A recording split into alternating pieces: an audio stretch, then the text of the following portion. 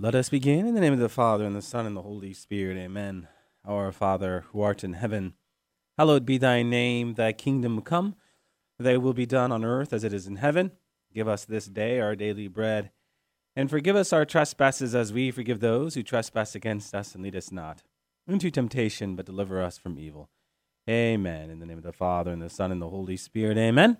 Well, welcome to another edition of Seeds of Truth. This is your host, Joe Hollcraft, coming to you from KKXX Studios, Chico Life Radio, 103.9 FM and AM 930. It is great to be with you another Friday evening where we are set to explore another topic by way of musing and responding to any question you have. And you did have a question that came from this past month on G.K. Chesterton. Your question out from my musing on G.K. Chesterton was, is G.K. Chesterton Catholic? And the short answer to that is yes. He converted from High Church Anglicanism. Now, in preparation for this evening, I was reading his work from 12 Modern Apostles and Their Creeds, and I thought to get our evening going, I would share with you some of his own words from that book, and then I will get into my principal musing for this evening. Okay, so this is G.K. Chesterton. The difficulty of explaining why I am a Catholic is that there are 10,000 reasons all amounting to one reason, that Catholicism is true. I could fill all my space with separate sentences, each beginning with the words, "It is the only thing that, ... As, for instance, it is the only thing that really prevents a sin from being a secret. It is the only thing in which the superior cannot be superior, in the sense of what is supercilious. It is the only thing that frees a man from the degrading slavery of being a child of his age. It is the only thing that talks as if it were the truth, as if it were a real messenger refusing to tamper with a real message. It is the only type of Christianity that really contains every type of man, even the respectable man. It is the only large attempt to change the world from the inside, working through wills and not laws, and so on." He goes on, or I might treat the matter personally and describe my own conversion. But I happen to have a strong feeling that this method makes the business look much smaller than it really is. Numbers of much better men have been sincerely converted from much worse religions. I would much prefer to attempt to say here of the Catholic Church precisely the things that cannot be said even of its very respectable rivals. In short, I would say chiefly of the Catholic Church that it is Catholic. And here I think, my friends, I believe Chesterton means universal in that the word itself literally translates as universal. He goes on, I would rather try to suggest that it is not only larger than me, but larger than anything in the world, that it is indeed larger than the world itself. But since in this short space I can only take a section, I will consider it in its capacity of a guardian of the truth. The other day, a well-known writer, otherwise quite well-informed, said that the Catholic Church is always the enemy of new ideas. Does that sound familiar? It probably did not occur to him that his own remark was not exactly in the nature of a new idea. It is one of the notions that Catholics have to be continually refuting because it is such a very old idea. Yeah, pay close attention to what Chesterton is saying here. Indeed, those who complain that Catholicism cannot say anything new seldom think it necessary to say anything new about Catholicism. As a matter of fact, a real study of history will show it to be curiously contrary to the fact, insofar as the ideas really are ideas, and insofar as any such ideas can be new. Catholics have continually suffered through supporting them when they were really new, when they were much too new to find any support. The Catholic was not only first in the field, but alone in the field, and there was as yet nobody to understand what he had found there.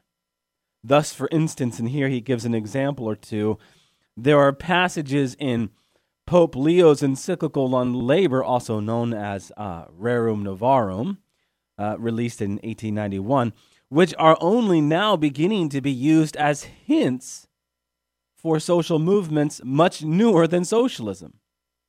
And when Mr. Belloc, one of the great theologians, wrote about the servile state, he advanced an economic theory so original that hardly anybody has yet to realize what it is. A few centuries hence, other people will probably repeat it and repeat it wrong. And then, if Catholics object, the protest will be easily explained by the well-known fact that Catholics never care for new ideas. Nevertheless, Chesterton continues, the man who made that remark about Catholics meant something, and it is only fair to him to understand it rather more clearly than he stated it.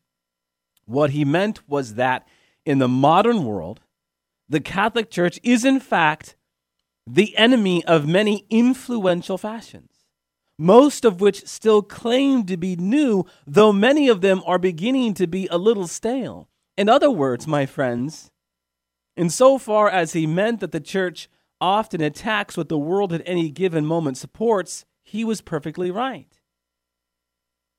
You see what Chesterton is doing here, saying here? The church does often set herself against the fashion of this world that passes away, and she has experience enough to know how very rapidly it does pass away. But as Chesterton says here, to understand exactly what is involved, it is necessary to take a rather larger view and consider the ultimate nature of the ideas in question, to consider, so to speak, the idea of the idea.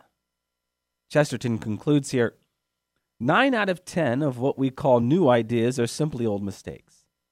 The Catholic Church has for one of her chief duties that of preventing people from making those old mistakes, from making them over and over again forever, as people always do if they are left to themselves.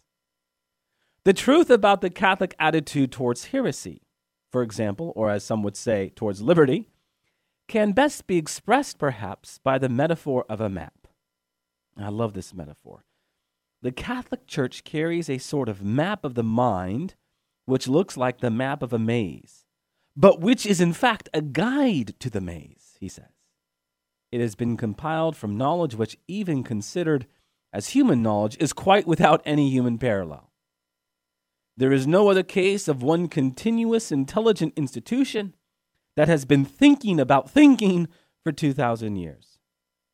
Its experience naturally covers nearly all experiences, and especially nearly all errors. The result is a map in which all the blind alleys and bad roads are clearly marked, all the ways that have been shown to be worthless by the best of all evidence, the evidence of those who have gone down them. All right, all that being said, after responding to that very important question and walking down that road, we now transition to our principal musing for this evening. This week, I was made to reflect upon how we think about being a fan. We are on the heels of another Super Bowl, and in watching the Super Bowl, we have all been reminded of the wild and weird world that is rooting for a specific team. And so it is I put before you a question. Is there a professional franchise you follow closely? If we can personalize this question, this topic, Maybe if you don't follow a professional team, you hail from a college with intercollegiate athletics and you wear your school colors with pride on game day. In one way or another, in some shape or form, the majority of us, I think, are a fan of some team. So what does it mean to be called a fan? Well, the word fan is short for fanatic. So if you root for the Yankees or Patriots, the Crimson Tide or Fighting Irish, you are fanatical about the Yankees or Patriots, the Crimson Tide or Fighting Irish.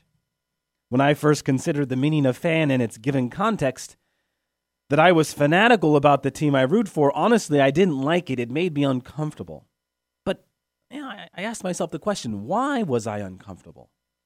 Initially, I suppose it was just my intuition, and then I went to my Latin dictionary and discovered why my intuition served me well. The word fanatic comes from the Latin fanaticus, which translates as literally mad, enthusiastic, inspired by a god. I realized that my team became a god, replacing the one true God, especially on Sundays. Interestingly, most dictionaries define a fanatic as an insane person. If you are not sure this definition applies to you, have someone record you while you are rooting for your favorite team. If you're anything like me, after you are done laughing at yourself, you may realize how silly, or dare I say, how insane your fandom has become. Now, the next question I want to put before you is this. What does what we are talking about now have to do with our faith in Jesus Christ? Our treatment of fanaticism have to do with our faith in Jesus Christ? Well, what increases our fanaticism? Growing up, I used to spend a great deal of time getting to know the players I would root for. For better or worse, I could probably still tell you the lifetime stats of all the players who played for the Oakland Athletics from the 1980s. I could tell you birth dates and the place of most Oakland A's players, when they were drafted, and everything else that you might find on the back of a baseball card.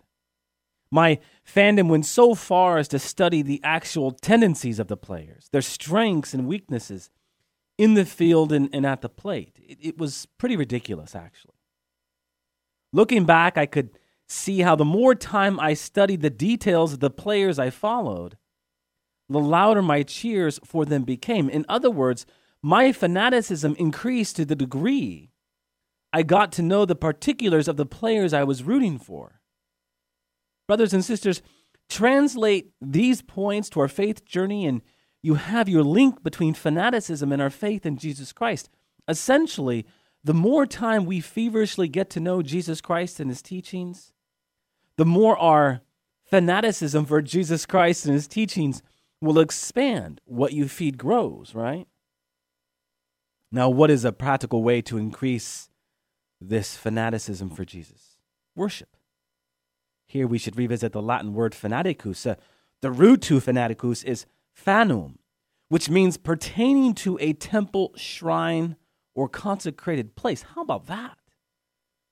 Being a fanatic for Jesus Christ is to worship him in his holy temple, literally.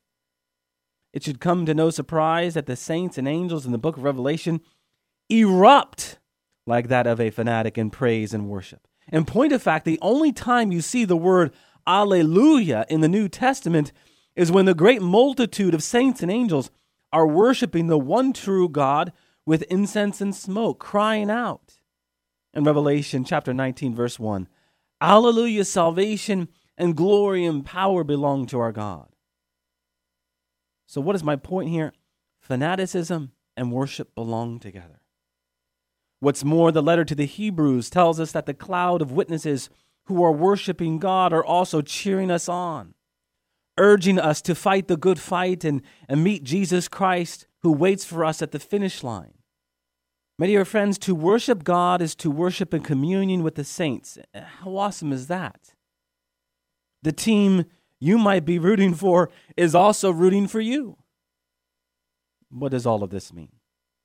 Do we stop rooting for our favorite teams? Not necessarily.